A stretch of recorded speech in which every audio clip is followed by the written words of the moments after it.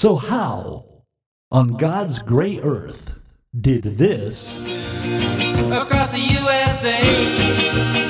Then everybody be served like California.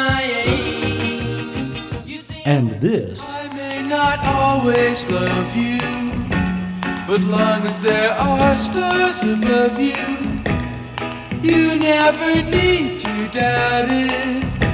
I'll make you so sure about it. and even this?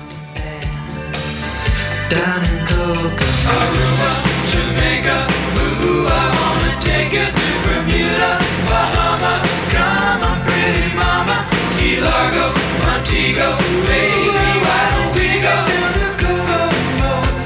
You can pay fast. Become this.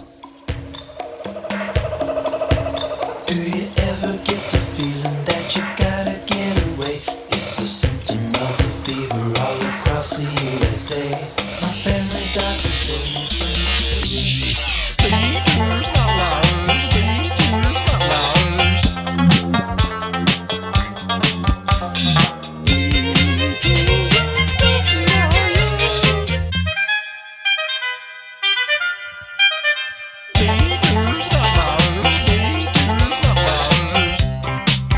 You are listening to Detours and Outliers, the podcast. They didn't stop to ask if they should. Hey there, you're listening to Detours and Outliers, the podcast where we take a closer look at that one album that sticks out in an artist's discography like a sore thumb. Maybe their best album, maybe their worst album. But either way, it's that one album where the artist was so preoccupied with whether or not they could, they didn't stop to think if they should. This week on the panel we have... Logan Renard. Matthew Marr. And my name is Scott Livingston. We are continuing with the August of Summer here on Detours and Outliers. And this is summer's quintessential band, the Beach Boys, going down to Key West and Margaritaville with their parrot head friends and looking for that lost shaker of salt. It's their 1992 album, Summer in Paradise. So last episode, we talked about Beach Boys Love You, which came out about 15 years after their first album. And this album came out 15 years after that. That last album was mostly a Brian Wilson solo project that got hijacked by the rest of the band, and they put their name on it. This album has the curious distinction of being the only Beach Boys album without any new Brian Wilson input whatsoever. So I guess we should talk about the rest of the Beach Boys. Can we even name them? I'm not sure about this album. I do know there's two brothers, Yes. Carl and Dennis, but was Dennis dead by this time? Dennis had died in 1982 or 3, yes. Okay, so Dennis the drummer is no more. Yes. And the only surfer in the band, correct? Yes. Yeah. And there was Al Jardine, Yes, a neighbor of theirs. family friend, Yes. and Mike Love, Mike Love, cousin of Brian and Carl and Dennis. cousin, and the guy who liked to stand without an instrument. Yes. And then apparently there's other people. Yes, there's Bruce Johnston, whose main claim to fame is, that song, I Write the Songs by Barry Manilow. Oh, yes, yes. Barry didn't write that. Bruce did.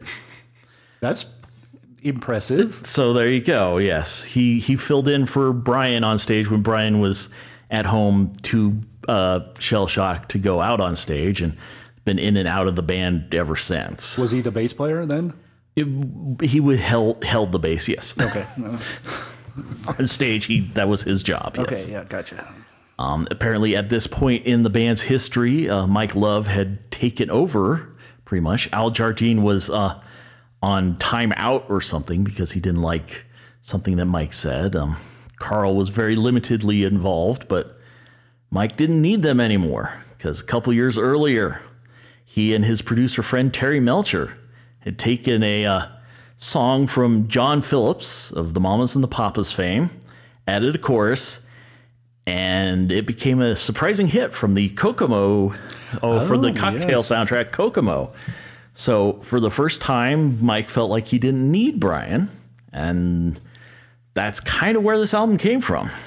And so, yeah, I did notice that he and Carl do most of the singing on this. Yes. And that's because they're the only ones Still in the band. still in the band. Gotcha. Well, I mean, Al is still technically in the band, but he is on a break or a leave, and Brian is busy fighting in court to, disentangle his life from the evil Dr. Landy, as well as fighting a court case where Mike Love said that he wrote all the lyrics to all the famous songs and not Brian, which, given the lyrics on The Beach Boys' Love You, I hate to do it, but I agree with Mike on that one. Yeah, I did know that there was some controversy amongst the boys about their hit. What was it? Surfin' Safari or Surfin' USA, I think it was. One of them, yes. Yeah, one where they name a lot of, in one of those where they name a lot of surfing spots. Surfing spots. And I guess Brian claimed that Dennis told him the names and he compiled them, but Mike insists that he came up with the names. Yeah, well, Mike and Brian have disagreed about most everything their entire career. So. And then Al or Carl did chime in and say it's kind of hard to believe Mike because he never surfed ever. So how would he know where these places were? But but it was hard to believe Brian at this point either because he was a catatonic mess. So he lost that lawsuit and. Oh, so I guess it's up to the courts to decide. It's up to the courts to decide. And Mike Love's name has been put on several of these songs, including most of the Beach Boys Christmas albums. So wow, that's got to be a chunk of change, I would think. Yeah, well, Brian's dad also sold the rights to the Beach Boys music in 1969 for about $60,000. Wow. Yeah, he was convinced, the Beach Boys are over. No one's going to want this crap. You're a horrible person, Brian. I'm selling your songs without your permission. He is a great guy. He's a great dad. Yeah. You think people are going to laugh at all the artists who are selling their entire catalogs to Hypnosis right now for seemingly crazy amounts of money, but hundreds of thousands? Who knows? No, I mean hundreds of millions. Yes. Well, it could be the other way. Those people may never recoup their that's money. That's possible, but I'm laughing about that because there are stories of people selling. They're publishing back in the day for what seemed like a fair or crazy amount of money for what they thought they had, only to get totally screwed on that. I mean, I wonder if 60,000 was a lot. I mean, it was a lot no, of money, it was insulting and sent Brian into, as usual, a depression where he stayed in bed for a long time. He does that a lot. Yeah. Well, there's something to be said for getting a good night's rest. There you go.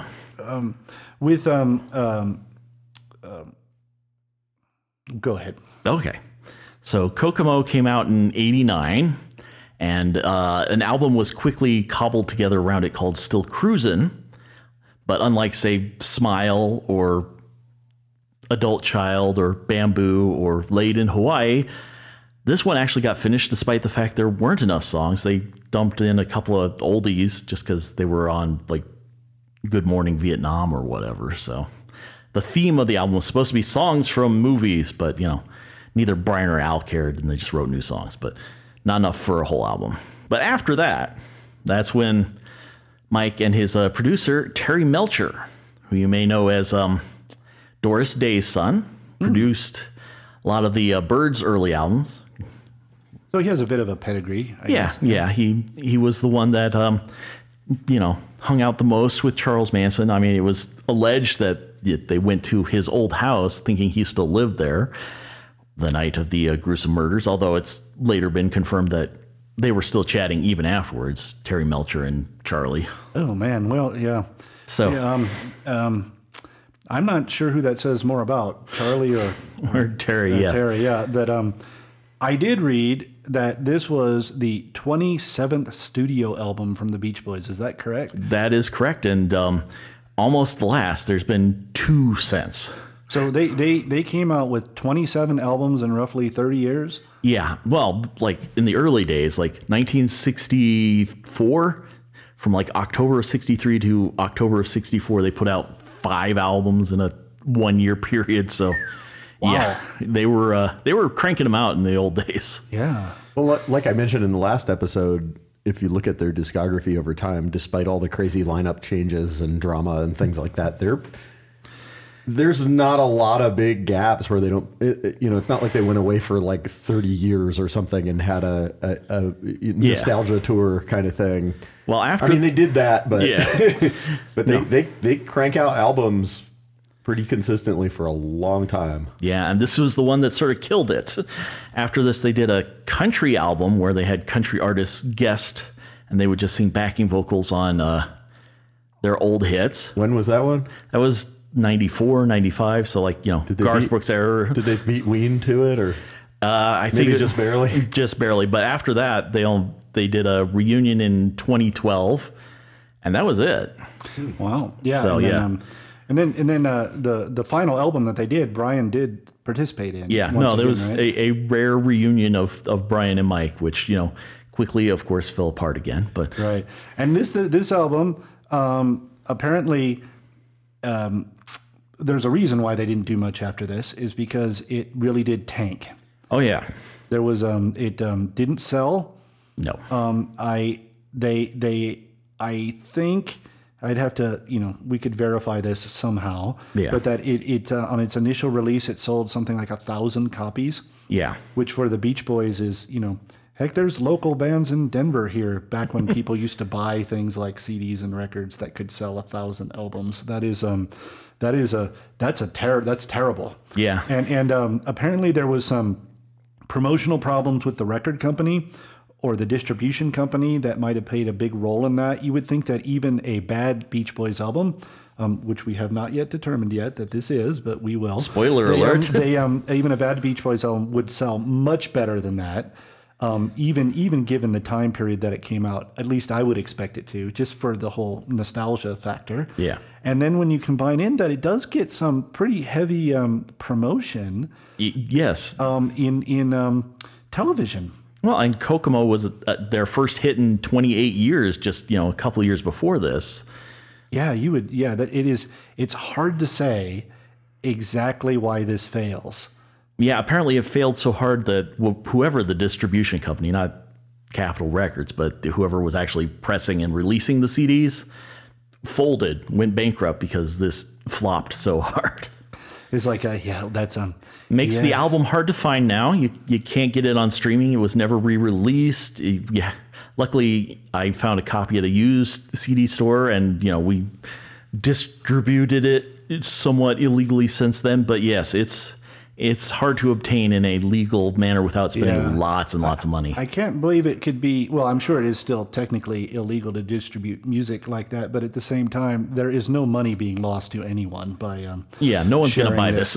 At one point, right, they were taking the CDs, all the extra copies, and apparently attaching them to earlier Beach Boys or Greatest Hits record and selling them on the Home Shopping Network or something like that, QVC or something. That's how they were dumping their old stock. Yeah, just getting it out of the warehouse. So it's it's kind of stunning. It is. Just in that way, at what a colossal flop it was. It was pretty bad. And oddly enough, they re-recorded half of it to release it in the UK, when they also changed the album cover, which is pretty airbrush side of a van cheesy, to include a big old American flag on just the UK release. And it's wow. And I'm not even sure, with that information, I'm not even sure why. At least what we've listened to, it's not bad recording. No. It's not bad musicianship. That's Everything not the problem. Seems to be perfectly okay. Yeah, with if you look on the of list of small changes that are made between the UK and the US, Roger McGuinn, who co-wrote Ding Dang, sings a verse. They drop him in, and Al Jardine is back in favor, so he gets to sing like a line or two, and they swap him out for Carl. But why?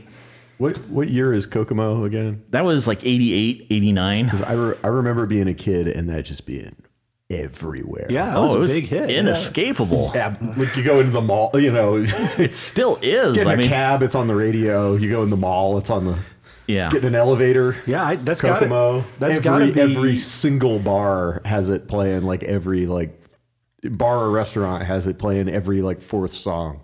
That has to be among the biggest hits the Beach Boys ever had. Right? Yeah, I would assume. I don't know from a sheerly commercial standpoint. That's what I mean. Right? From a commercial standpoint, yeah. Well, maybe that just ruined people on this because if you liked Kokomo, this is Kokomo. Spoiler, this is a whole album of that sort of thing. Yeah, that's really why Terry Melcher is back and co-writing most, if not all, the songs. This is technically a concept album, as in almost all of the songs are about summer. Summer, yes. Which is not a very narrow or specific category, but Right, but they definitely have that.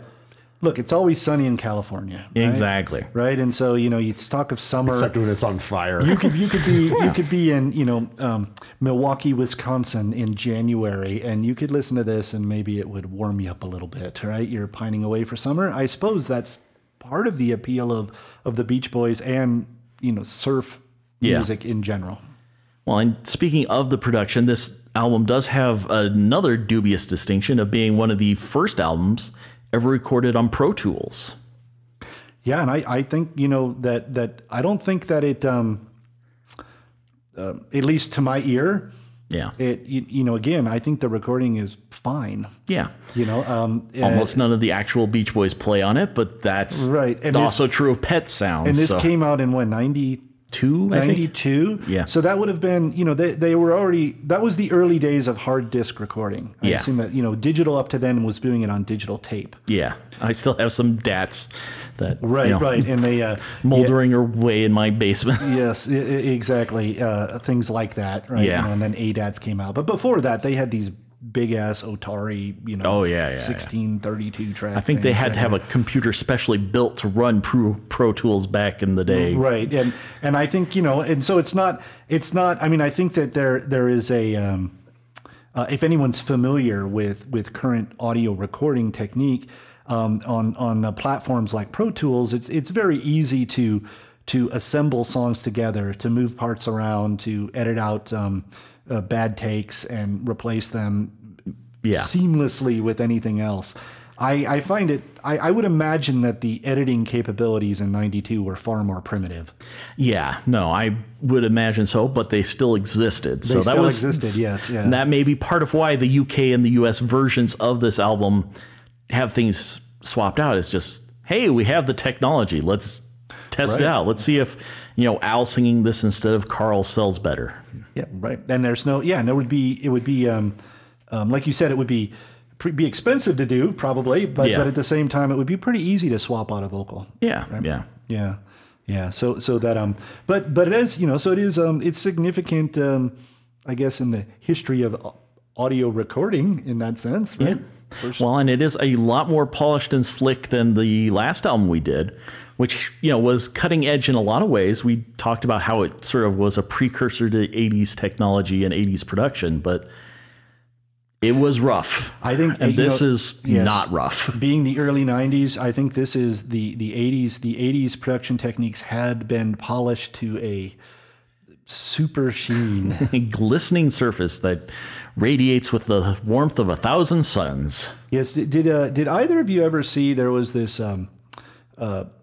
episode of this one-time cable TV show called Mythbusters? Yeah. And they were testing of whether you could shine a turd. I've not seen that particular episode. And they did prove that it was indeed possible that you could turn a turd into a gleaming, beautiful ball of shining shit. A full Pro Tools rig. Yeah. Yes. Well, this is what they came to is, you can't, we don't have smell-o-vision yet. Yeah. I kind of hope we never get that. But no. What they pointed out is they did create these works of art out of a piece of shit, and they were quite beautiful, but as they pointed out, they still smell really bad. Yeah, and that may be a good metaphor for this album that we're about to discuss. I guess we'll just get into it with the first song of summer, the Sly and the Family Stone classic, because why not? Hot fun in the summertime. Hot fun in the summertime. Yeah. Hot fun in the summertime. End of the spring, and here she comes back.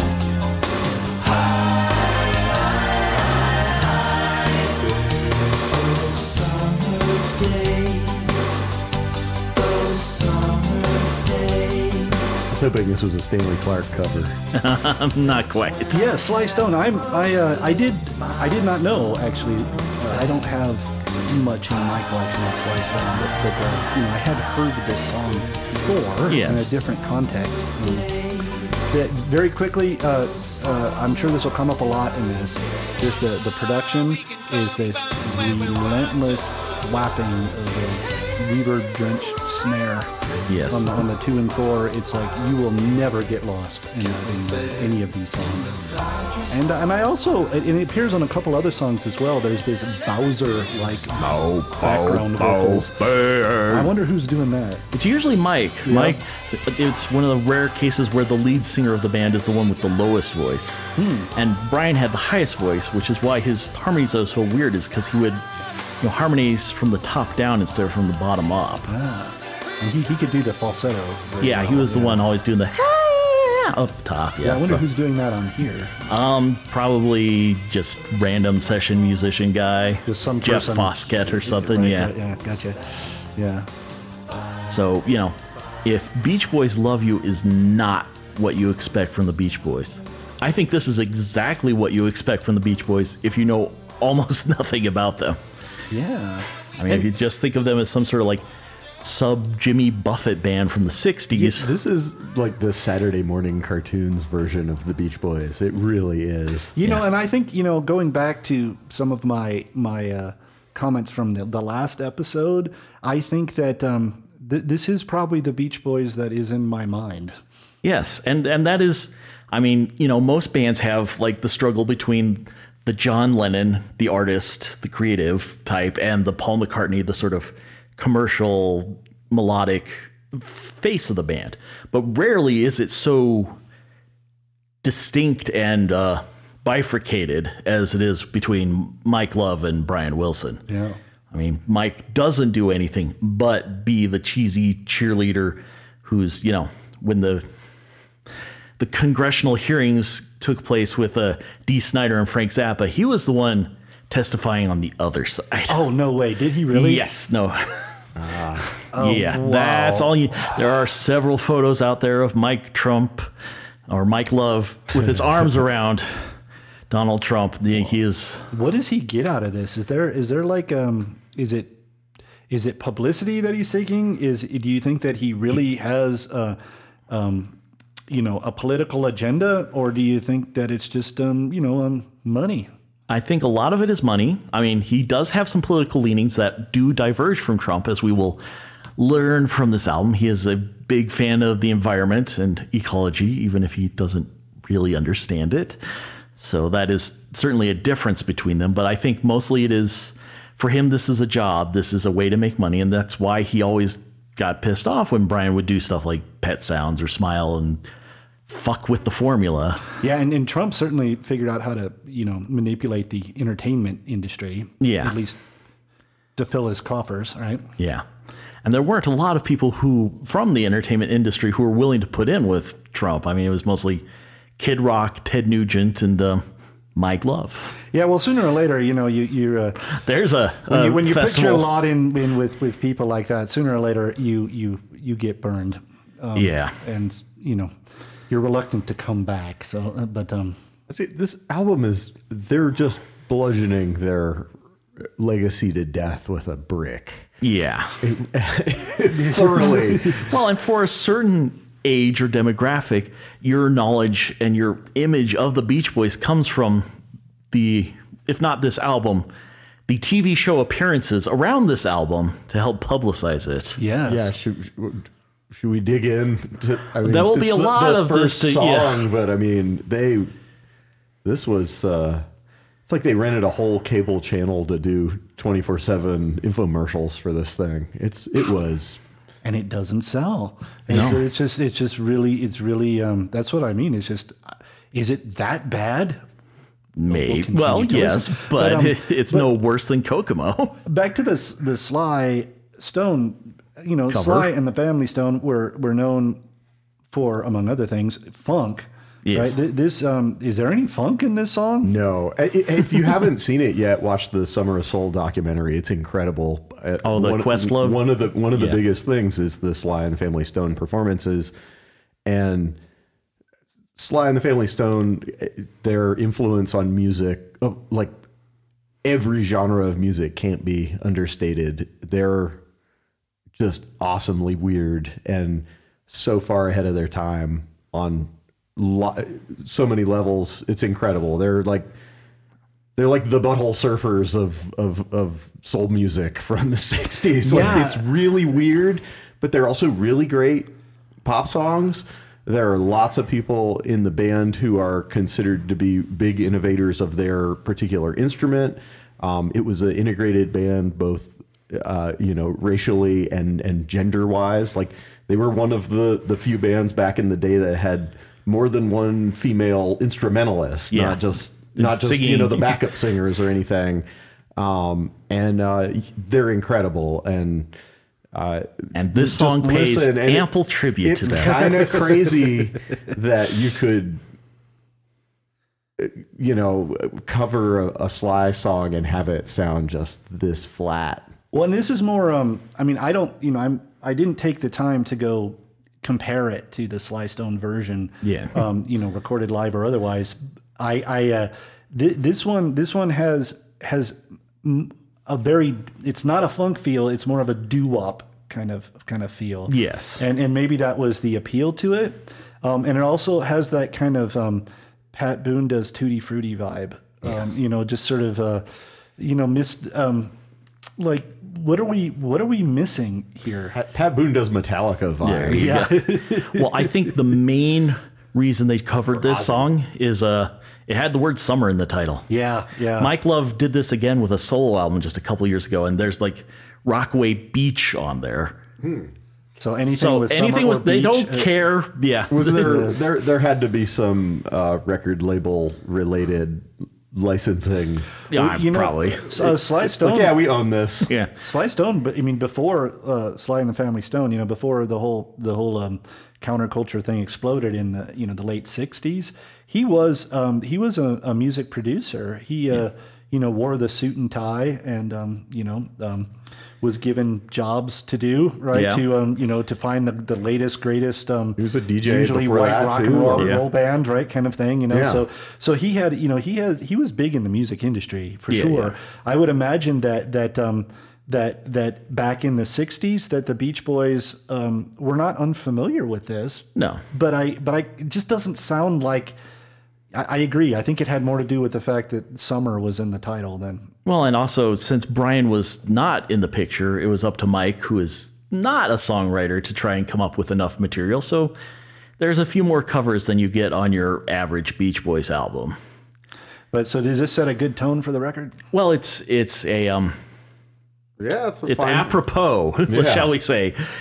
Well, now one of Brian Wilson's few, if not contemporaneous contributions, was this song that was in fact the very first Beach Boys song recorded, Surfin'.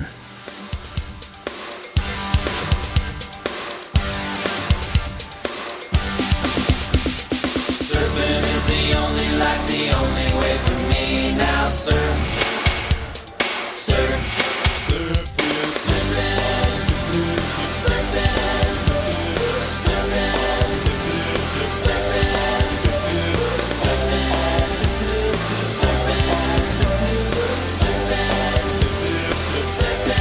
Definitely hear the bass drum. Yeah. After this song, the whole rest of the album just reminds me of Smooth Mule Maps. Yes. This is like bad late period Devo. Yeah. I was thinking more like quality Miami Vice. Don't besmirch the fine work of Jan Hammer. Matt, come on. Now the real question is, who has a better flow? Dee Dee Ramone or Mike Love? That's mash up. Somebody mash it up. Yeah, the rhymes I guess are better here, but this is such a contrast too. Is that first surfing record that the Beach Boys made? Okay, number one, it was back when they actually performed as a band. Yes. Right. So there was the 5-piece, I guess, and they they played this stuff. And I don't know if it's apocryphal or if it's a true story, but apparently on their first album, Surfin', their first record, Brian Wilson played the drums, and he did it with his hands. He was whacking on the snare with his fingers. Because apparently no one had. Well, they rented instruments, but no one had learned how to play them. No one had learned how to play them, right? So Al Jardine sort of faked it on the upright bass, and Carl actually could play guitar, but the rest of it was just sort of, we've rented instruments, record us now, please. Right, and you can, and if you can keep time, you should be able to. Yeah, he drummed all through "Love You," and that was adequate. Yes, it was adequate, absolutely. And I'm just like, we can contrast that, a hit song, right? And then this version is clearly not a hit song. Yes, but maybe it's tired after 30 years. Yeah. But it's also filled with those it's filled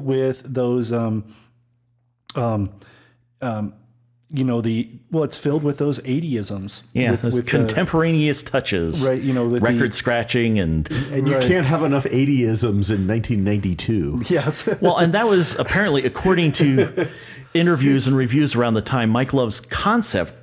There was a concept behind this, is like, if we were a new band just starting out today, what would we sound like? And it would be like this. He could be right. Yes, but they would also not have been very successful. 80isms are cool in about 1978. Yeah, right. That's the thing with that. And I don't mind. I am appreciative of clean recordings. Yeah. I think this is pretty clean. Yeah, that's not the problem. And it's like you can, everything is drenched in reverb, but nothing's really hidden. Yeah. It's very upfront, and that could have a lot to do with the whole Pro Tools business, right?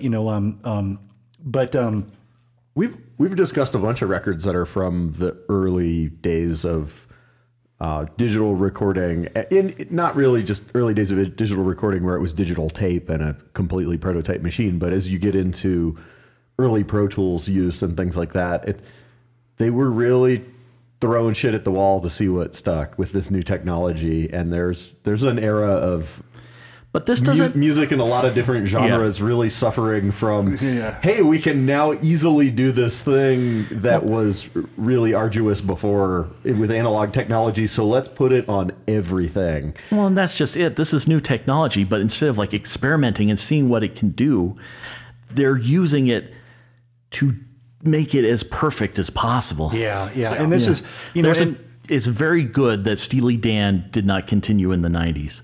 90s Steely Dan would be the most unpleasant sounding thing humanly possible. And they picked it up again in the noughties, I think, or the late noughties, and it was probably, that was good for them to stay away from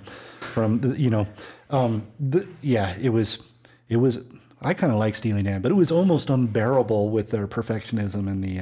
Well, it was more impressive when it's done in like 78, right? Yeah, than it is when it's done on Pro Tools in 92. But here, it's so difficult to tell anymore with the samples. With drumming, like, is it a drummer? Is it not? Because you could take a drummer that's really playing and quantize it.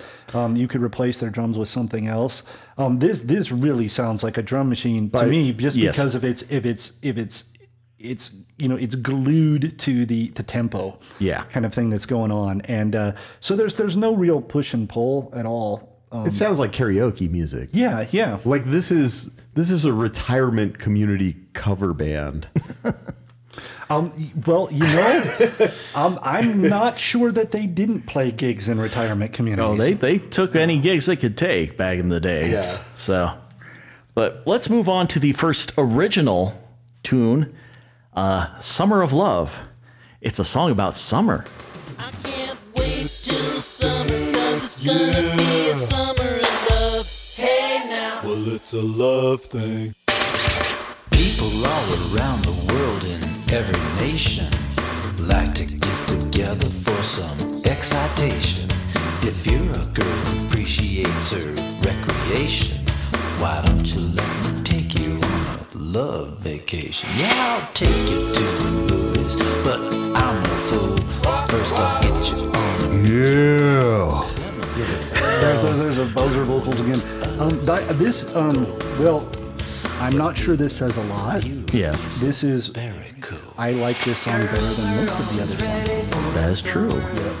And was this not the one that was supposed to be the duet? Oh, yes. For those who were unaware, apparently there was talk in 1992 during the height of Simpsons mania of a Simpsons movie that didn't actually happen for another 20 years or so. And this song was submitted by the Beach Boys as a potential duet with Bart Simpson. I would have liked that.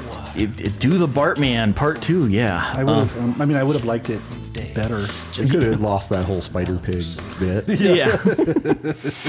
Yeah, but apparently the Simpsons had higher standards than Full House and turned them down. And There are some interesting things about this song, like the kind of spoken word, sort of rap-ish, right? This is where the Dee Dee Ramone comparison could come in, or, as you said, Logan, a good mashup. There's some weird flanging thing going on with the background vocals. they didn't have auto-tune yet, so... Yeah, so they it's kind of interesting, I guess. And apparently this was one of the songs that was used for the Beach Boys' appearance on Baywatch. Ah, yes, they even mentioned Baywatch in the lyrics, so all the TV shows are somehow connected to this song. So there's a real synergy going on here. Corporate synergy. Yes, between popular television and the Beach Boys.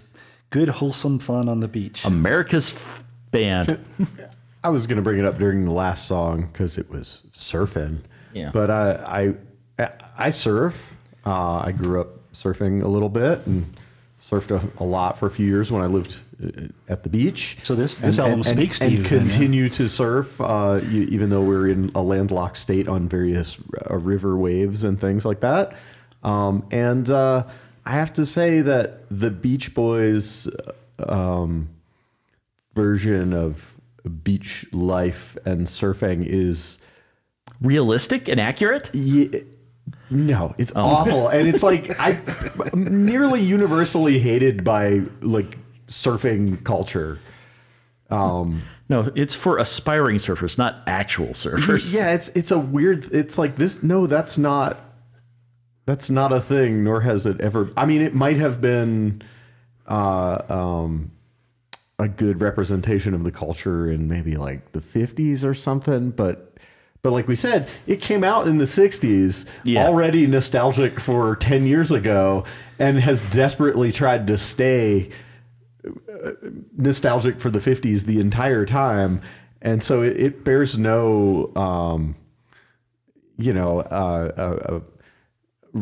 genuine association with surfing culture. It's cash grabby and exploitative from the jump. Is that kind of? And if you have anything to do with that subculture, it drives you a little bit crazy. Is there any more contemporary corollaries to that, like maybe suburban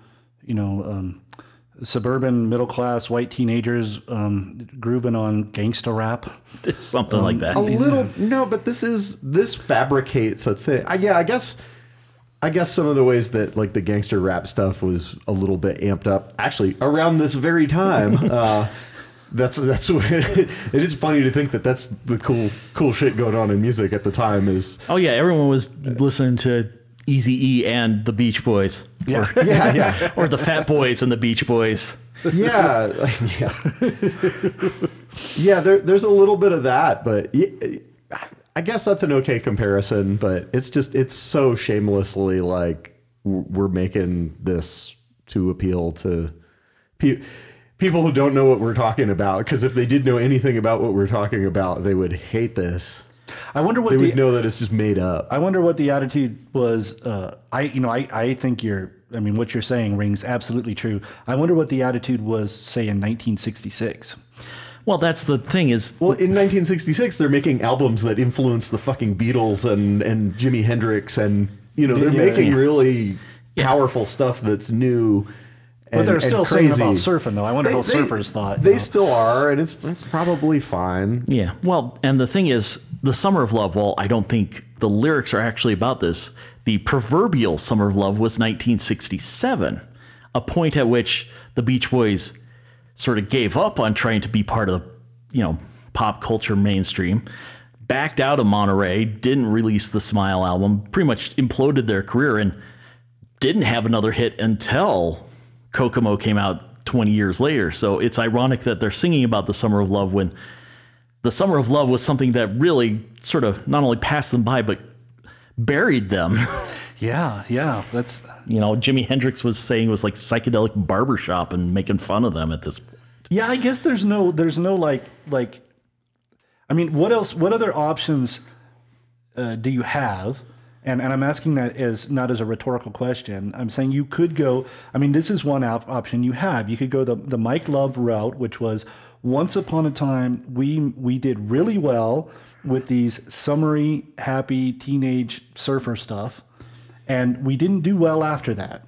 Yeah. So maybe we should keep doing that. Well, by 1969, they were releasing a song called "Do It Again" that was all about, hey, let's go back to the beach, guys. And it's been sort of a back and forth between Brian trying to push him forward and Mike trying to pull him back. Right. I mean that would be the other way to go, right? We'd try to progress in some way. Yeah, but none of that stuff hit either. They did some weird, progressive, cool albums in the late 60s and early 70s that were as good as Pet Sounds, but nobody gave a shit. Yeah.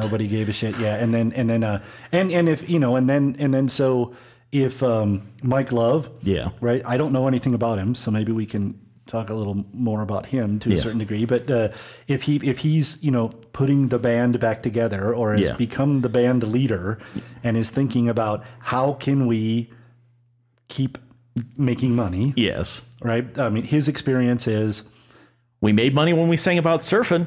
Right. Let's sing about surfing. And that's all we know how to do. Yeah. And anything else we've tried has been a bad idea. Because, even Pet Sounds, as beloved as it is, was a commercial flop at the time. So, yes. And all of that was Brian. So it's his fault. Yeah. No, and that's why there's such antagonism between the two of them. Because one earned them all the critical praise and the other earned them all the commercial freedom to make those weird albums. So, but it's just are there? As we listen more, maybe we can think of some examples. But there are cases where groups or individuals from groups have reinvented themselves. Yeah, because they did have some kind of talent. Yeah. And or love of music or love of money, maybe all of those things combined, and they were able to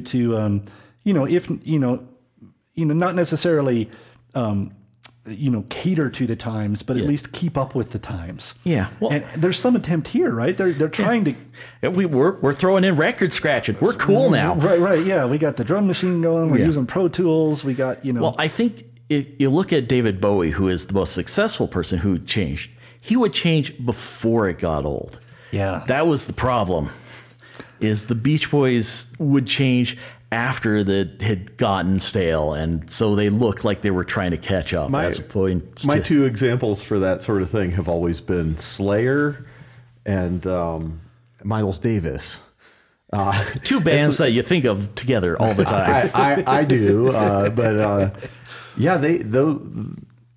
certainly Miles first, but. He's miles ahead. He would be onto a thing for a while, and the rest of the jazz world would be desperately trying to catch up. And right when the next closest person was nipping at his heels, he would just do a somewhat reactionary shift to something completely different that subverted all of the things that were important to the thing before. And it worked great. It made for a really long and interesting career. That's, I don't know if the Beach Boys thought to... Well, I think that's the problem is some of the Beach Boys like Brian were like, yes, let's do something new and weird and different. Let's go into Pet Sounds and Smile. And some of the Beach Boys like Mike Love are like, shut the fuck up. Let's put out Barbara Ann and Then I Kissed Her again. So right. And then maybe if if Brian if his mental state had been more stable or stabilized earlier, maybe some of those attempts would have been more successful.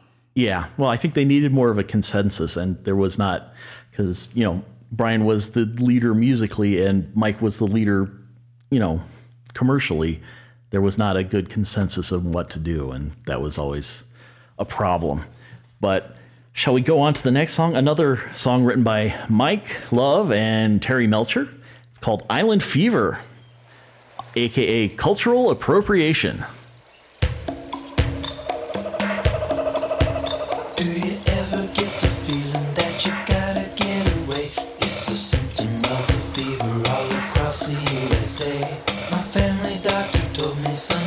Is what you have, but I know it's island fever and I got it real bad. Hey doc, I need a pain reliever.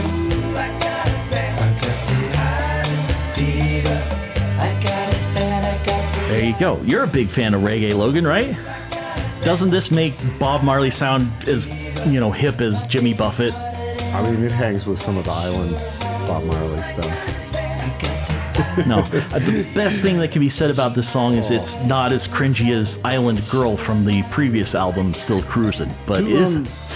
I used to, without blinking an eye, I would say that I hate Jimmy Buffett way more than the Beach Boys, but this one is really, they're neck and neck. Yeah, I'm not sure that, that's another positive. They're not pretending to have accents on the song. They're not, doing the "Hey Mon, Island Fever." Like I don't know. Well, like I said, I don't know much about Mike Love, but Buffett seems to have at least a more interesting story. But who knows? Right? Yeah, well, I don't know enough. But what about? Did any of the Beach Boys get wasted with Hunter S. Thompson? Yeah. Charlie Manson for sure. Yeah. What, who's not that those are the same. No. Who's who wrote this song? Was this? It's Mike Love and Terry Melcher. So do you think Mike Love or Terry was aware of the double entendres in this one? Yes, but I think they were very deliberate not to, because they got in trouble back in the 80s when Ronald Reagan wouldn't let them play the bicentennial or something, and so they were very. They wanted to make sure they were presented a good, wholesome, clean image so they could. It's like, Yeah. I mean, there's just strange thing, it's like, I know it's technically the island fever, but a fever is what? An illness. And, they're like, my baby got it. I don't know from where. Yeah. A toilet seat. No. Right. At least it's not jungle fever, but yes. Yeah. That could have been awkward. But, island fever's not far behind. Yeah. Right? No, right? it's cringy. Cringy, I think, is the word for this. There is some novel instrumentation, I guess. There is some percussion on here. Yeah. There's a bit of slide guitar. Yeah, no, they're clearly going for that island sound, faux steel drums and faux lap steel and faux everything else. And just probably wearing fake lays while they're recording this. Well, Jungle Fever just came out the year before. And Spike, if he'd waited, he could have used this as the theme song. Right. I know. They did the theme song to Problem Child, so. And no further comment is necessary. But Well, we'll move on. We've done surfing. Now let's do still surfing. He used to ride the sidewalks in a landlocked town. A solitary surfer still he got around. He had his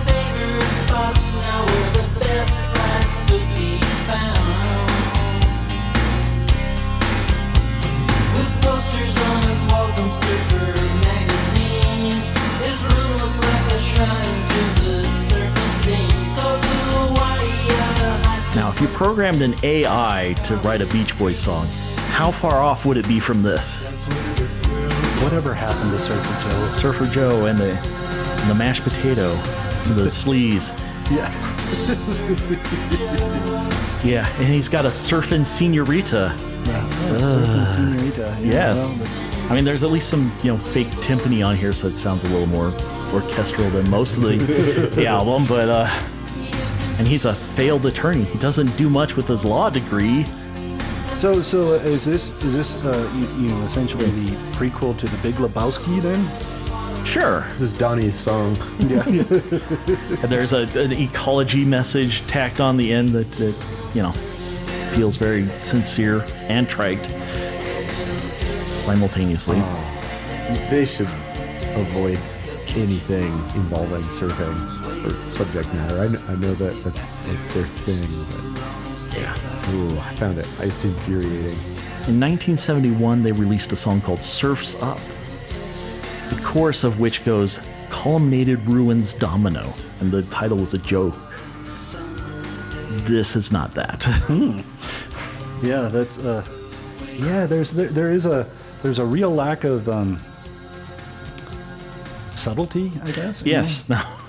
This is sort of, I was thinking, with the Love You album, we talked about, a certain lack of sophistication of the lyrical content, or at least, cultivation of it in terms of its poetic value. These definitely, seem to fit the meter, and they rhyme better. Yes. But at the same time, I don't know if that makes it better. They are more professional, definitely. Yeah. You can tell that Mike Love writes lyrics and Brian Wilson doesn't. Whether that's a good thing or a bad thing is personal opinion. Right, because there's lyrics, there's the art of a good lyric, right, going together, but there's also the content. Yes. Right? So if you're singing about Johnny Carson. Right. If you're singing about Johnny Carson, right, that is that's one kind of notion. Yeah. Right. But if you're once again, I guess, I don't know. This song is kind of like the middle age, you're trying to get your youth back. It's how Mike Love got his groove back kind of song. These are all used in boner pill ads, right? Yeah, Every pretty much. single one of these has been used in a Viagra ad at some point. Yeah. Now, how does another thing that disturbs me, and not disturbs me, but I guess I wonder about, right? It's like, so you put this album together. Is this something, at least the way it sounds, the way it's produced, is this something that would translate? As this is evidence of who we are as a band, and this is what we're going to sound like live. They did very, very few of these songs live ever, and most of them did not make it past the next year or two's worth of tours. Right, and I mean, is that because they couldn't play them, or it just no one wants to hear them? I think it was mostly people come to the show because they want to hear the hits. God damn it, and we are going to give them the hits because this is Mike Love's commercial cash cow, and we're not going to disappoint anyone by putting in some new weird song. Even though some of these are his, right? Yeah, no, he has no personal affection for any of these songs, and I think that shows through on the lyrics too. So what do we think of now that he's in charge, what do we think of Mike as the front man? The thing is, even as the front man, he's only singing lead on like a third of these songs. Because as a vocalist, he's not a great vocalist. He's just the CEO. What does he do on stage when they have songs like that? He's like a hype man. He jumps around. Gene Simmons. He's like 70, 80 years old now, and he's still running all around the stage in short shorts and a baseball cap always, because you'll never know he's bald if you never see it. And, he just gets the crowd excited. Like his buddy Trump. Yeah. So, what are you talking about? Trump has a full, glorious head of hair. It's like natural. Natural, yes. We got to save the oceans, guys. Stop throwing your six-pack rings into the ocean. Let's move on to the Slow Summer Dancin', One Summer Night, the Bruce Johnston song on the album.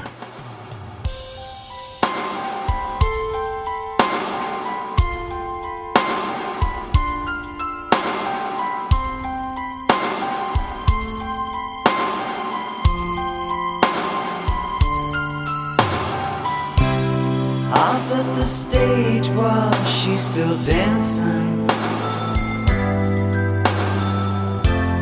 I'll make the music soft and slow.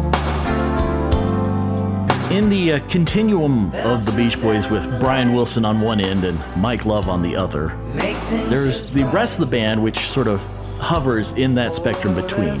Generally, Dennis is closer to Brian because they both do a lot of drugs and they like doing weird experimental things. Al Jardine is usually in the middle because he doesn't want to get involved. Carl is near his family side, and Bruce Johnston is always near the Mike Love side, which is why Bruce does get a song and even gets to play a keyboard on this album. While none of the rest of the Beach Boys, I mean, even if Brian is cut out, a lot of other Beach Boys songs have other Beach Boys writing them, but Mike didn't let anyone write anything except Bruce on this album. Huh, interesting. So this is the one Bruce song. And it's not it didn't seem like a bad song. I think the production is very dated and very annoying. It's like a junior high prom song, the slow song. It's Slow Summer Dancin', which makes sense, but yeah. Yeah, that it just the super loud and reverby snare really gets in the way of any other thing that you can hear on the. But it's not like Michael Bolton covering When a Man Loves a Woman, where if you stripped away the horrendous production, there's at least a good song there. If you did this as a stripped down, just piano and vocalist production, this song would put you to sleep. You need all these gimmicks and geegaws and accoutrements to make this as still boring, but half as interesting as it is. I have in my notes that Al Jardine sings on this one, but that was just the British version? Yes. Yeah. That was one of the concessions after Al Jardine, played nice with Mike and got back in the band. Well, Scott, you brought it up. You brought up the D.D. King album earlier, and I would like to point out that the rhyme structures on this album so far have been quite a bit more advanced than anything on the D.D. King. That's true of also several Dr. Seuss books, but yes. Articles in the sports section of the newspaper this morning. Accidentally. Magnetic poetry generally tends to be more adventurous, but yes, this is here. Just a thought. I wonder if Dee Dee would have benefited, sort of like a fifth grade reader. This could have been for him to. He was a fan of the Beach Boys, but I don't think he would have been a fan of this Beach Boys. Right. I mean, Keith Moon is covering "Don't Worry, Baby," but he's not covering "One Summer Night." See, Beach Boys have permeated a lot of episodes this season. Yes. Moving on to the next track, "Strange Things Happen." She believes in God and karma too, paranormal powers. Some people do. Got Scorpio rising. Tell you what's in your star. She was down in Rio, turned the heads of state, got him into Macon. Manic Pixie Dream Girl saves the ecology. Every time I touch my baby, strange things happen. What do you mean by strange? I mean... a couple of things about this song that stood out to me is like, I think this occurs on several of the songs, but you do have that sort of polished, distorted, quasi heavy metal guitar fills and solos, and that was so very ubiquitous in the 80s, so that we're definitely dating the whole thing as well, and I think it was Danny Korchmar, that did it, and he's certainly a talented guitar player, but it's very I don't know, it's very faceless, predictable, like there's this is actually just a pet peeve of mine, is that as technology for electronic guitar playing, guitar improved, especially in terms of amplification and distortion, that you could end up really taming what once was an aggressive and hard to control sound. And then you could take that and you could insert it into these sort of sappy and syrupy and inappropriate. Right, yeah. Inappropriate settings, right? Like surf music, like this, and it all plays nice together. Yeah, and it just it's always kind of rubbed me the wrong way. Like this is what's just not what I want to hear, and it's never what I wanted to hear. And I think that it lacks any kind of aggressiveness that would make it compelling and interesting. And it's I think it's sometimes I think it might be strange for someone like me to say, but it's like look, screaming guitar, it just doesn't work. No. Right, in this context. It is strange to say, but strange things happen. Right, happen. Well, and Danny Korchmar, speaking of the musicians on this album, they're Van Dyke Parks, the lyricist who wrote the lyrics for Smile that, were so obtuse and poetic and strange that caused Mike Love to freak out and the album to get canceled back in the Summer of Love. He plays accordion on this album. Oh, interesting. Even though Brian Wilson's not on it, Van Dyke Parks shows up for a couple of tracks.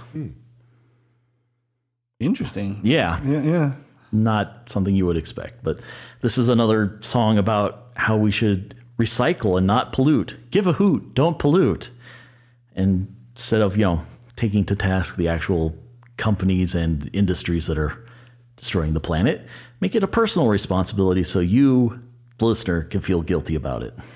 I like how the song starts with "She believes in God" and then goes on to list a bunch of and karma too, astrology and stuff like that. Yeah, no, yeah. Well, yeah. If you don't take responsibility for the planet, karma will get you.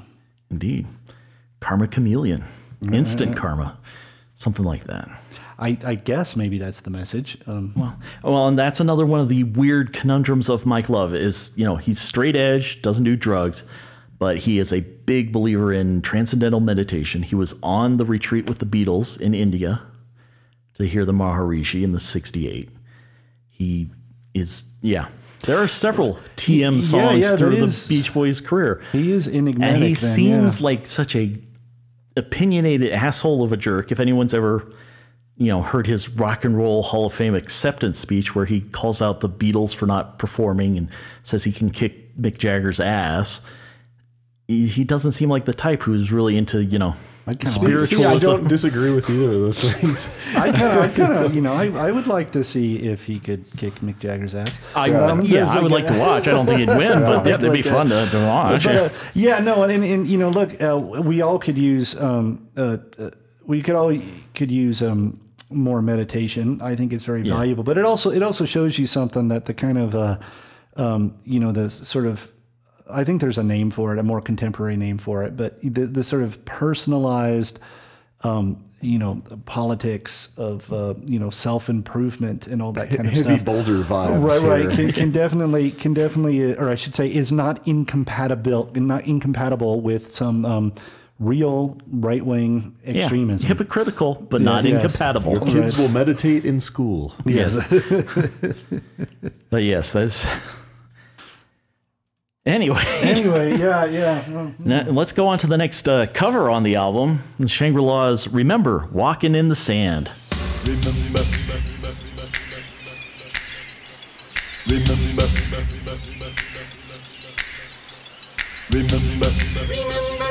walking in the sand.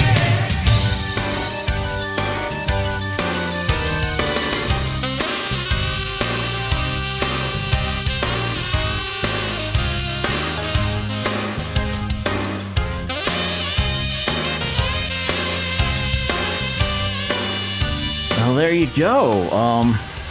Seems don't know if you've ever heard the original Shangri-La's song, but if you're listening and you haven't, I highly recommend it. It's one of the coolest songs ever. And you know who did a, dare I say, decent cover of that song was the band Aerosmith back in the 70s, before they got all 90ized around the same time period, or 80ized, whatever we want to call it. Well, yeah. But I'm just, you know, I'm saying that it's hard to, a song that good is hard to ruin. And they were up to the challenge. This is truly bizarre how they put all the this, saxophone on this album makes it very 80s sounding. I have to remind myself this was 92. Like, you know, Nirvana was big at the time. Well, they often say decades, you know, overlap a little bit. Yeah, you know, they go into the next. Having just listened to this a few weeks ago, when before we recorded this, I pulled out Wikipedia and was just scrolling through the list of albums that came out this same year or close within months of this one, and it was a pretty fertile time for music in America. Yeah. I mean, yeah, you have grunge blowing up. There's a lot of like really foundational hip hop and rap stuff going on in a lot of different genres around that. There's crazy metal. I mean, the Dark Throne album comes out in 92. You know, it's like lots of genres are having really big deal albums coming out. The Red Hot Chili Peppers are starting to hit. Yeah, like they started to try to write another ballad again for the next 30 years, right around here. It's amazing that this is such a weird throwbacky thing at a time where music really does popular music stuff that made a ton of money is having a really progressive evolution, you know, maybe, you know, that as big as some other musical periods in the 60s and 70s. Like, we haven't seen a blast of lots of new stuff in popular music. You know, there's always cool underground stuff going on, but as far as stuff that made money and sold thousands or millions of records, or tens of millions, or, you know, like, big deal stuff is coming out that's really innovative and pushing different genres forward quickly, and this right alongside it, cutting edge. Which brings me to, in the past few years, there's been a big yacht rock revival, and I just wonder why some of the lamest of the Beach Boys hasn't been included in that, because it really does. It sounds like it. I think the problem is it just wasn't popular enough. Yeah, never people in the first like place. It. People, you know, are nostalgic for Michael McDonald because they heard it when they were kids. No one heard this as a kid. That must be it. But this fits right in, man. Oh yeah, you could slot this round in peg, between round hole. Yeah. Yeah, they're well. And what you're describing is too is they've really missed the boat, as it were. The yacht boat. They're left standing on the pier with their silk shirts and white belts. No peer pressure. I mean, even, you know, we talked about this with the Willie Nelson album, which came out a couple years after this. It was recorded at the same time, but didn't come out for another 10 years. Right. So you know, and we talked about the possibility that you're starting to see these sort of festivals circuits kind of go on, right? And so you could kind of adapt whatever it is you're doing to sort of fit the markets that you're in. Yeah. And it doesn't seem like they have any real understanding of the market at all, unless you realize these tie-ins they have with the TV shows like Baywatch. Yeah. You know, which they did appear on. And the new Leave It to Beaver. And the new Leave It to Beaver. Yes, which lasted all of like 8 episodes, but Yeah. So they're not. They don't seem to be anywhere close to the pulse of the current record industry. No. They're trying. They've got all the hip, cool new things, but they're still wearing, you know, khaki shorts and Hawaiian shirts and. Right. Do you think that maybe the whole production here, I mean, do you think maybe this was a conscious attempt by you know, the Beach Boys, the producer, the record company, or whatever, to sort of say, look, we need to update your sound. Like, you know, you're really kind of you know, I think that's part of it. I think part of it is also Kokomo hit really big, and like, how can we still sound like the Beach Boys but also sound cool? And they managed to fail at both of those things. Yeah. There's Yeah, perhaps that Kokomo's kind of a novelty song. I mean, it's definitely a novelty song. And maybe they misjudged and thought perhaps that people wanted a whole album of novelty songs, not just, when your whole band is a novelty act, you don't have a novelty hit anymore. It doesn't stick out as being conspicuously different or neat if that's all you're doing. And so I believe that to be part of the misstep here. Yeah. People liked Kokomo. If they liked one of those, they're going to like a boatload of that. No, they just wanted to hear the Beach Boys. They didn't care what song it was. But yeah, they didn't want to hear a bunch of that. But moving on to, let's see, it's pronounced Lahaina Aloha, or Cultural Appropriation Part 2.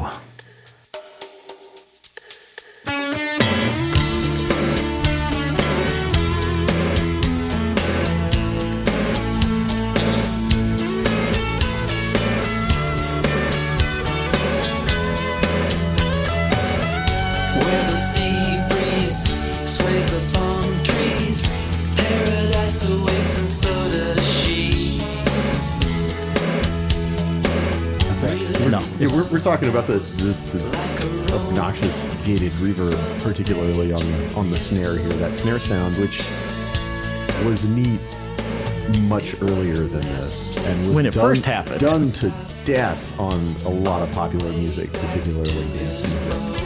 So their choice to use that all over this album is strange. Strange things happen. So I liked that.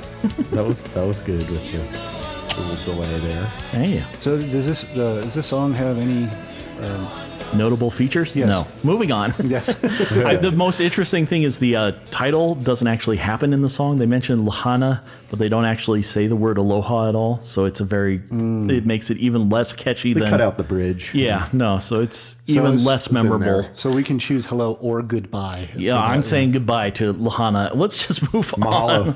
Mahalo. To Mahalo. Yet another cover. This is about summer. It's Under the Boardwalk. I wanna take you, girl, under the boardwalk. I'm gonna take you, girl, under the boardwalk. I wanna take you, girl, under the boardwalk. Oh, when the sun beats down and burns the tar up on the roof, and the streets are hot, you're hoping this will... Yeah. I'm not sure why that was necessary. How did they make that song so creepy? Yeah, I mean, this is to R&B what smooth jazz is to jazz. Yeah, well, we were talking about the Love You album. Yeah. About how you could take some of those songs to be creepy because you have a middle-aged man, singing about young girls and sometimes children, but it is. You might say that about the Red Hot Chili Peppers. Right, sure, but most of their career. But this is, Californication. You can definitely sort of see that maybe Brian just didn't write good lyrics when he's singing about, holding his daughter, that sort of thing, right? It's just sort of like, okay, it just wasn't. He didn't know. He didn't know. But like the whole intro to this song is just, it's kind of, it's like serial killer vibe, right? Yeah, it's very rapey. It's not pleasant. No. And I don't know, I mean, given their desire to be so wholesome, are they just completely... I think they just missed the mark. Just missing it? They just don't get what they're doing? Or I guess not. I mean, this is one of the songs that had the biggest change on the UK version, because apparently in the US version, they don't have the bridge.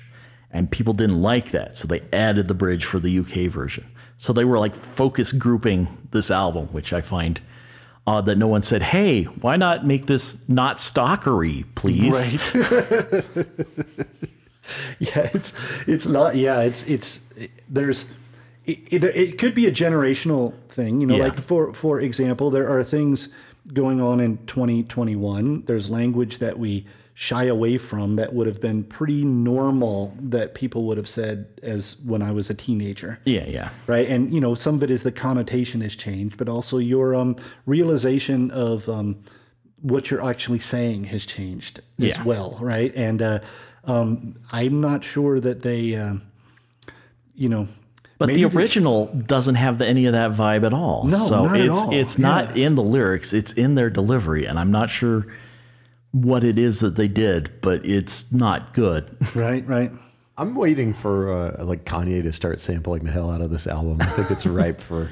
Well, 808s, you know. Yeah. He hasn't already? He might have. I don't think, yeah, maybe. Well, you know, it probably ran into Mike Love at one of the Trump rallies, and, you know, they're working on the collaboration right now. That drum sound is... badass, man.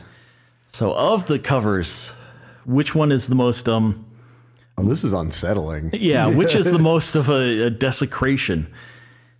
Oh, that's... I mean, Surfin' at least is their own song, so they have carte blanche to fuck that up.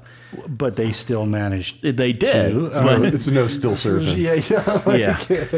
But I mean, you know, this, Remember, and Hot Fun in the Summertime, all that one was just kind of impotent.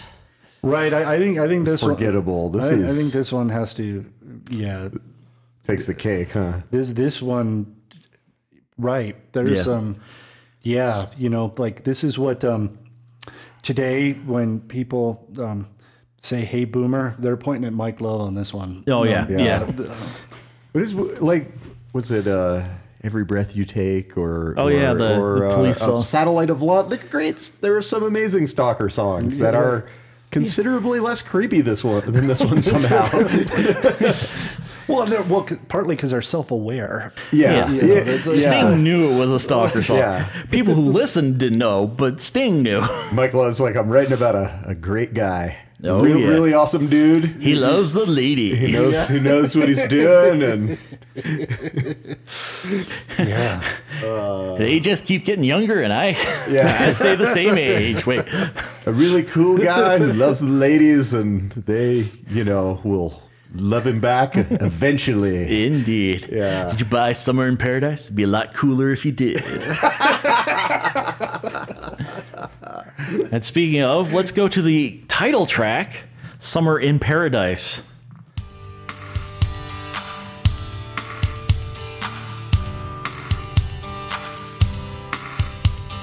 Way back when, our master plan was having fun as America's band. Well, we came out rocking with Rhonda and Barbara Ann, singing a certain... That's all we need of that. That's about enough of that. Yeah. There's if ever there was a band that had no problem name-checking their own songs and new songs to remind you of how good they used to be, which also reminds you of how crappy they are now, it's the Beach Boys. They've done it a number of times throughout their career. That's a curious move to... Yeah, we sang about Rhonda and Barbara Ann. We had fun, surf in the sand. No, they do that a lot. Yeah. Particularly Mike Love. That's a Mike Love thing. It's not a bad thing to do, but it's critically important that you don't do it in the middle of a shitty song. Well, yes, that helps. It also means very few people will cover this tune because they'll look kind of weird. Hey. Yeah. Hey, remember when we rocked out with Barbara Ann, huh? So they were, okay, when did the Beach Boys become America's band? It was actually with the Ronald Reagan thing, because who was it?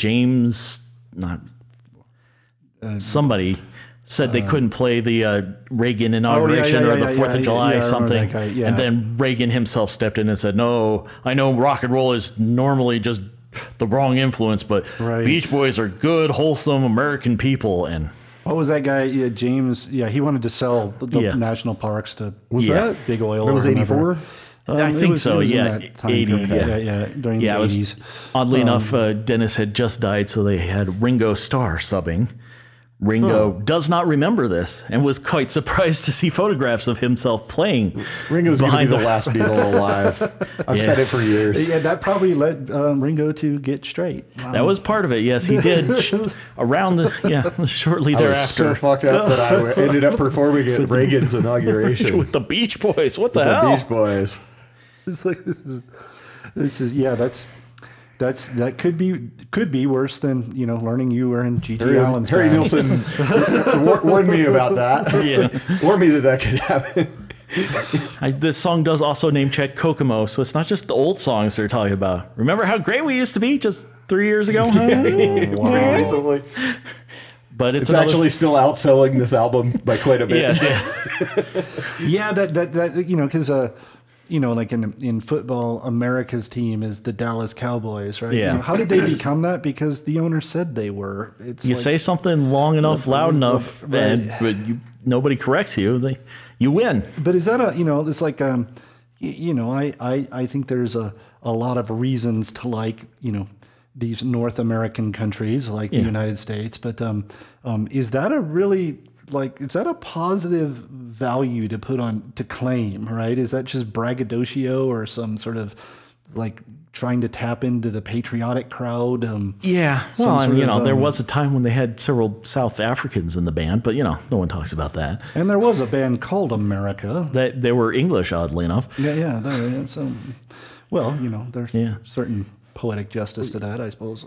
Was Kansas from Kansas? Well, UK was Asia from Asia? English, so. Was Europe from Europe? Yes, no, yes.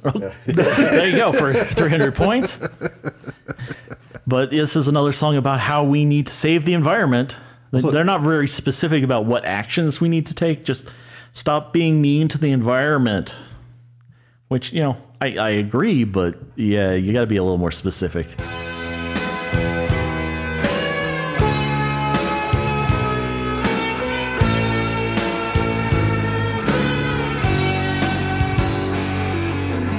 Every word I said could make you laugh. I'd talk forever together. I asked the sky just what we had.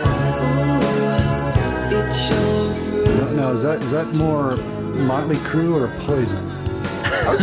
That's got some like 90s R&B vibes to it, doesn't it? There's a reason why that song doesn't sound like the rest of the album. That's not really a Beach Boys song. I mean, it's a cover of a Beach Boys song, but it's a cover by Jesse and the Rippers. It's different producer, different musicians. Yeah, it was just... This is the thing that the album, more than anything else, is known for, is its connection to Full House and John Stamos.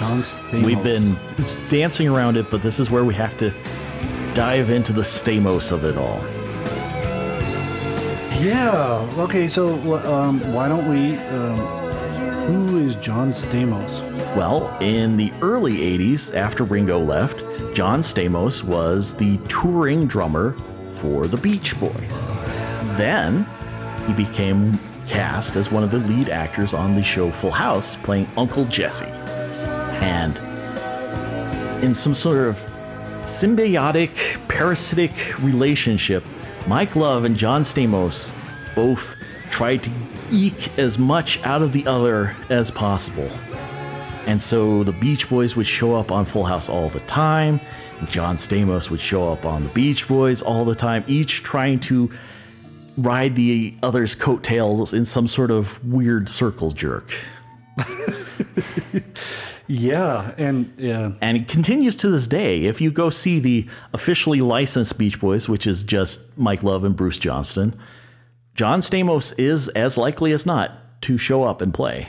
Wow, I forgot that they had a whole Gallagher thing going on with that. What about the reboot of Full House? Are the Beach Boys show up on that? I've not watched it. I didn't even want to watch the original Full House, but no, I wouldn't be surprised. Yes, back in the days when there was only like 3.5 channels on, I did see some Full House, but and that's the one with the Olsen twins. Yes, and yeah. Well, that's why I don't watch the reboot. Is they don't have the Olsen twins. Well, what would be the point? Really? Exactly, but yes, I would be very surprised given how the reboot is nothing but winking nods to the old show that the Beach Boys aren't mentioned a half dozen times. Well, yeah, that is a strange mix. Sort of well, I guess the sort of wholesome family show sort of thing. Yeah. And then I can't.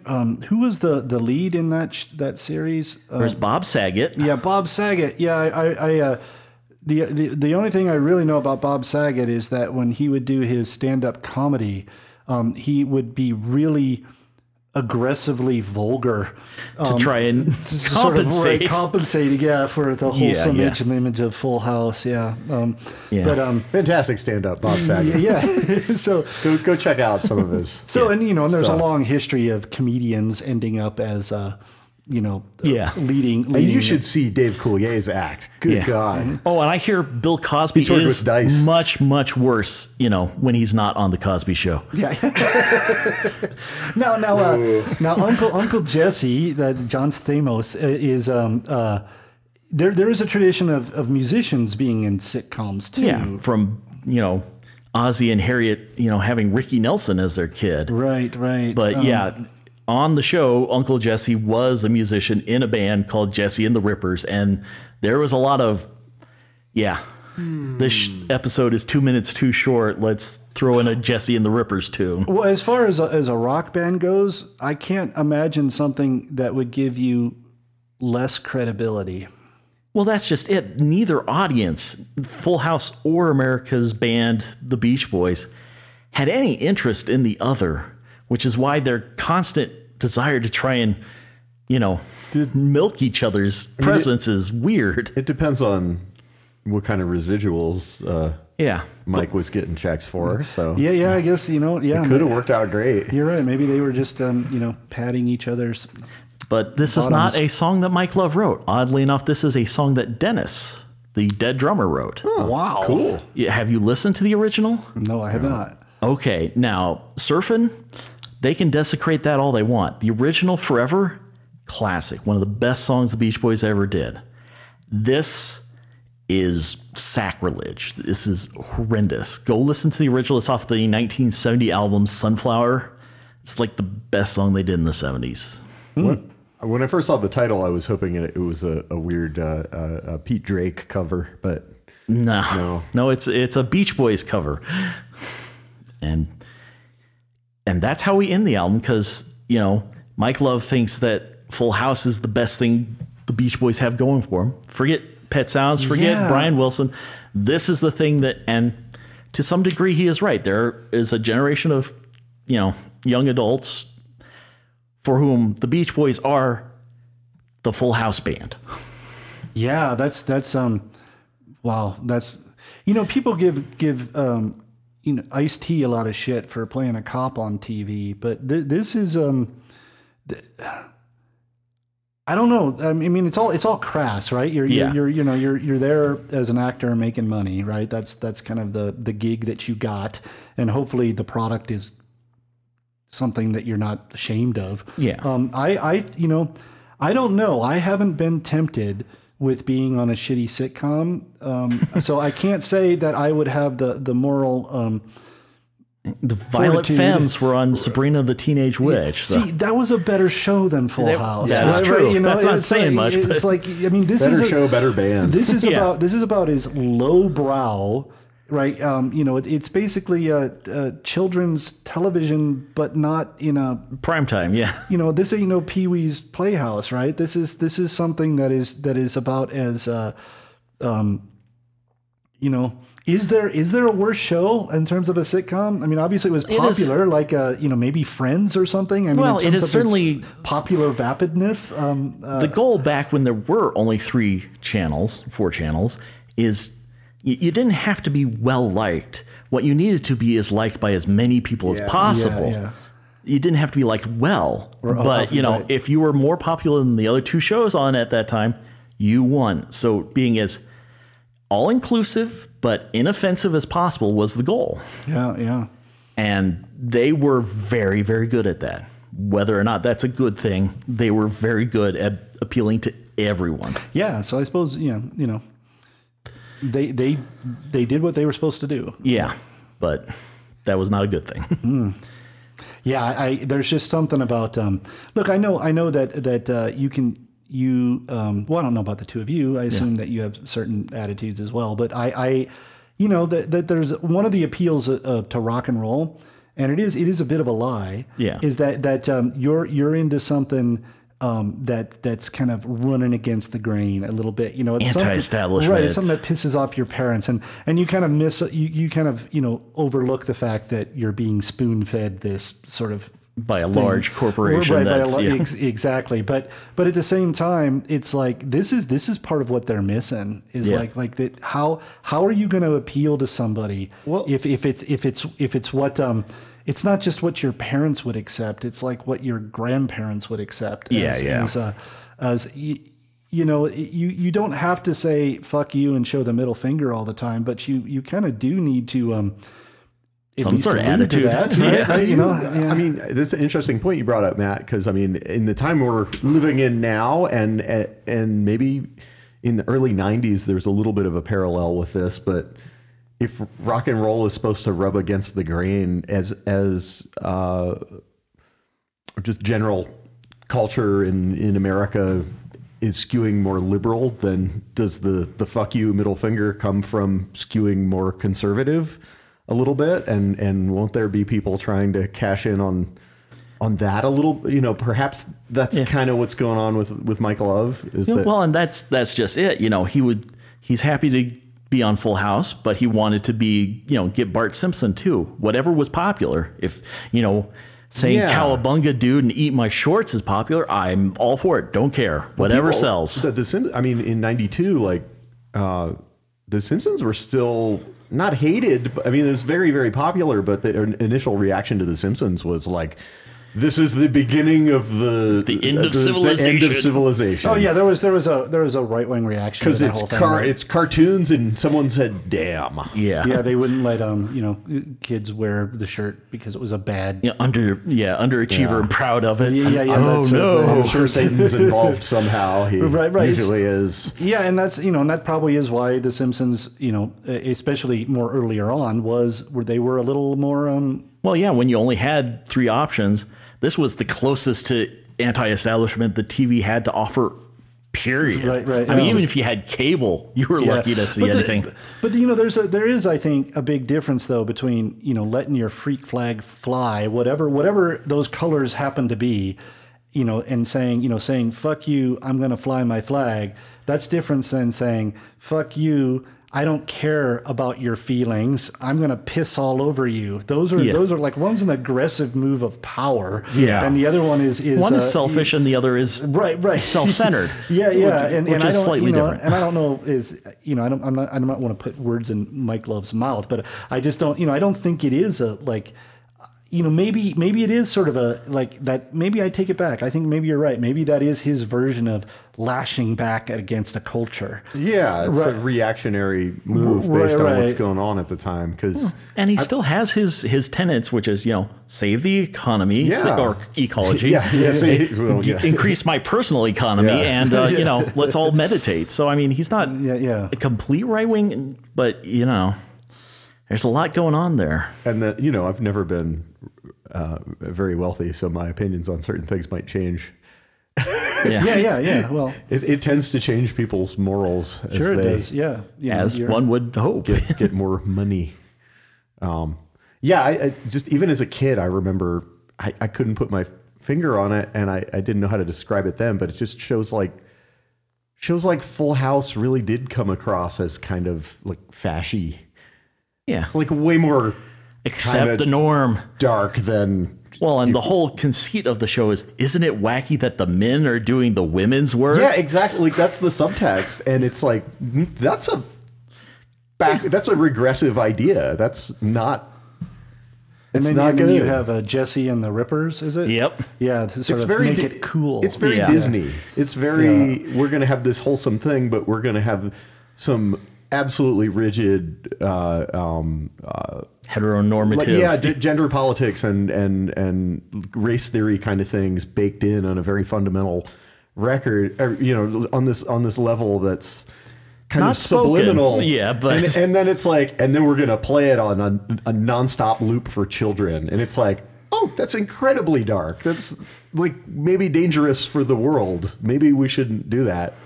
And the fact that the rest of it is so meticulously constructed to have broad appeal is like extra creepy. Yeah, but I guess the hope. Yeah, the hope in all of this is that despite their best efforts, assuming that's part of that machine, this went over like a lead balloon. Exactly. People didn't want it. Well, I can see that. But but it could just be a lack of. But yeah, I don't think the reason other people didn't like it and the reason I don't like it are completely unrelated. Right. Yeah. There's okay. So, is there, other than this podcast? Yeah. Is there a reason for, especially given its rarity? Yeah. For anyone to seek out this record and listen to it? It's good to compare and contrast. Sort of let you, in some way, it lets you know how good the rest of the Beach Boys are by seeing how, especially Brian, lets you know what Brian adds by taking him away, which I guess sort of can lead us to our ultimate question is, what are the similarities between The Beach Boys' Love You and Summer in Paradise? I think both have a very 80s sound, despite the fact one came out in 77 and one came out in 92. Yeah, but one, right, they do. One is kind of a cliche of the sound. Yeah. Or one predated it, one postdated it, but yes, they are both. Both are pretty compelling cautionary tales. Yes. With different... Both have lots and lots of synthesizers. Yes. Yeah, they do. But that is right. But to contrast those, the synthesizers on Brian's album are they're not simulacra. They're not trying to mimic necessarily the exact sound of other instruments, or even the exact sound of other hits Yeah. I'm pretty sure that Beck has been ripping off the bass synth sound from Love You. I could see that. Yeah, that's sort of farty. Yeah, and it's great. It's when used appropriately. Yeah. No, that's well, right. I mean, and there were other 80s, synth stuff that did have some of those sounds in them, right? I mean, there was a very limited number of synths anyway. Well, isn't that? I mean, there's the risk you run following the Full House template, Disney template of offend no one.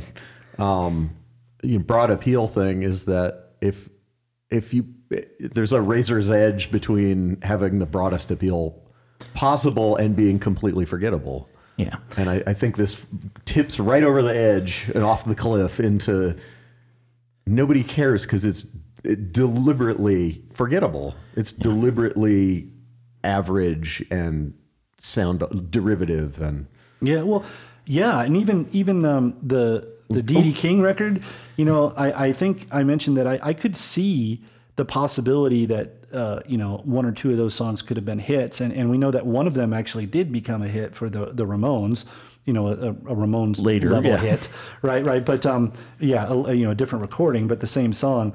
I mean, can you see any of these? No. Like if with proper promotion, all of that, they promoted the hell out of this and nothing hit.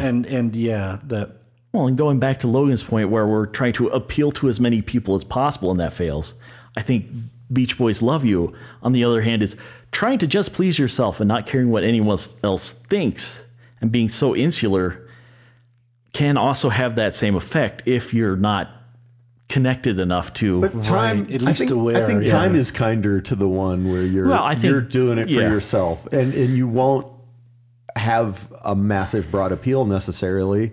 Yeah, but with some context and time, there's some really amazing gems on Love You that are just kind of weird and quirky, but that's what's great about them. Yeah. And that, if there was any weird idiosyncratic stuff going on this album, it was with a couple of clicks removed. Yeah. Well, and that's just it. If you feel like Brian does, most people don't, which is why it doesn't appeal to a large audience. But if you feel like Brian does and you hear Love You, you will connect with that hard. But even if this was massively popular, no one would feel really connected to it. Much the same way that, everyone remembers Kokomo, but nobody loves it like they love God Only Knows or Good Vibrations. Right. Yeah, I think that's absolutely true. And, I think you're right too about the Brian's lack of connection to, enough of a connection to what was happening on the outside. Yeah. Because I think it is quite possible. I mean, when you're in that industry and you're afforded the opportunity to make records and the like, you can do things that please yourself, but also are, do take in commercial considerations. Yeah. Right. And not in a sort of a crass, business executive sort of way. Right. Yeah, but it's like, no, I want to sell records. I want more people to hear what I'm doing. Right. That kind of thing. So, and that's clearly, that potentiality was clearly there with that album. Yeah. And not with this one. So in summary, I think we've, of the 2 Beach Boys albums, know which one won. Yeah, this one rules. Yeah, Summer in Paradise, y'all. I'm really hoping that some of our listeners will disagree with us and correct our mistakes. This is the Summer of Paradise. It's a Summer of Paradise Summer. There were ways they changed the title back then, but originally it was 2021, Summer of Paradise. Exactly. He was way ahead.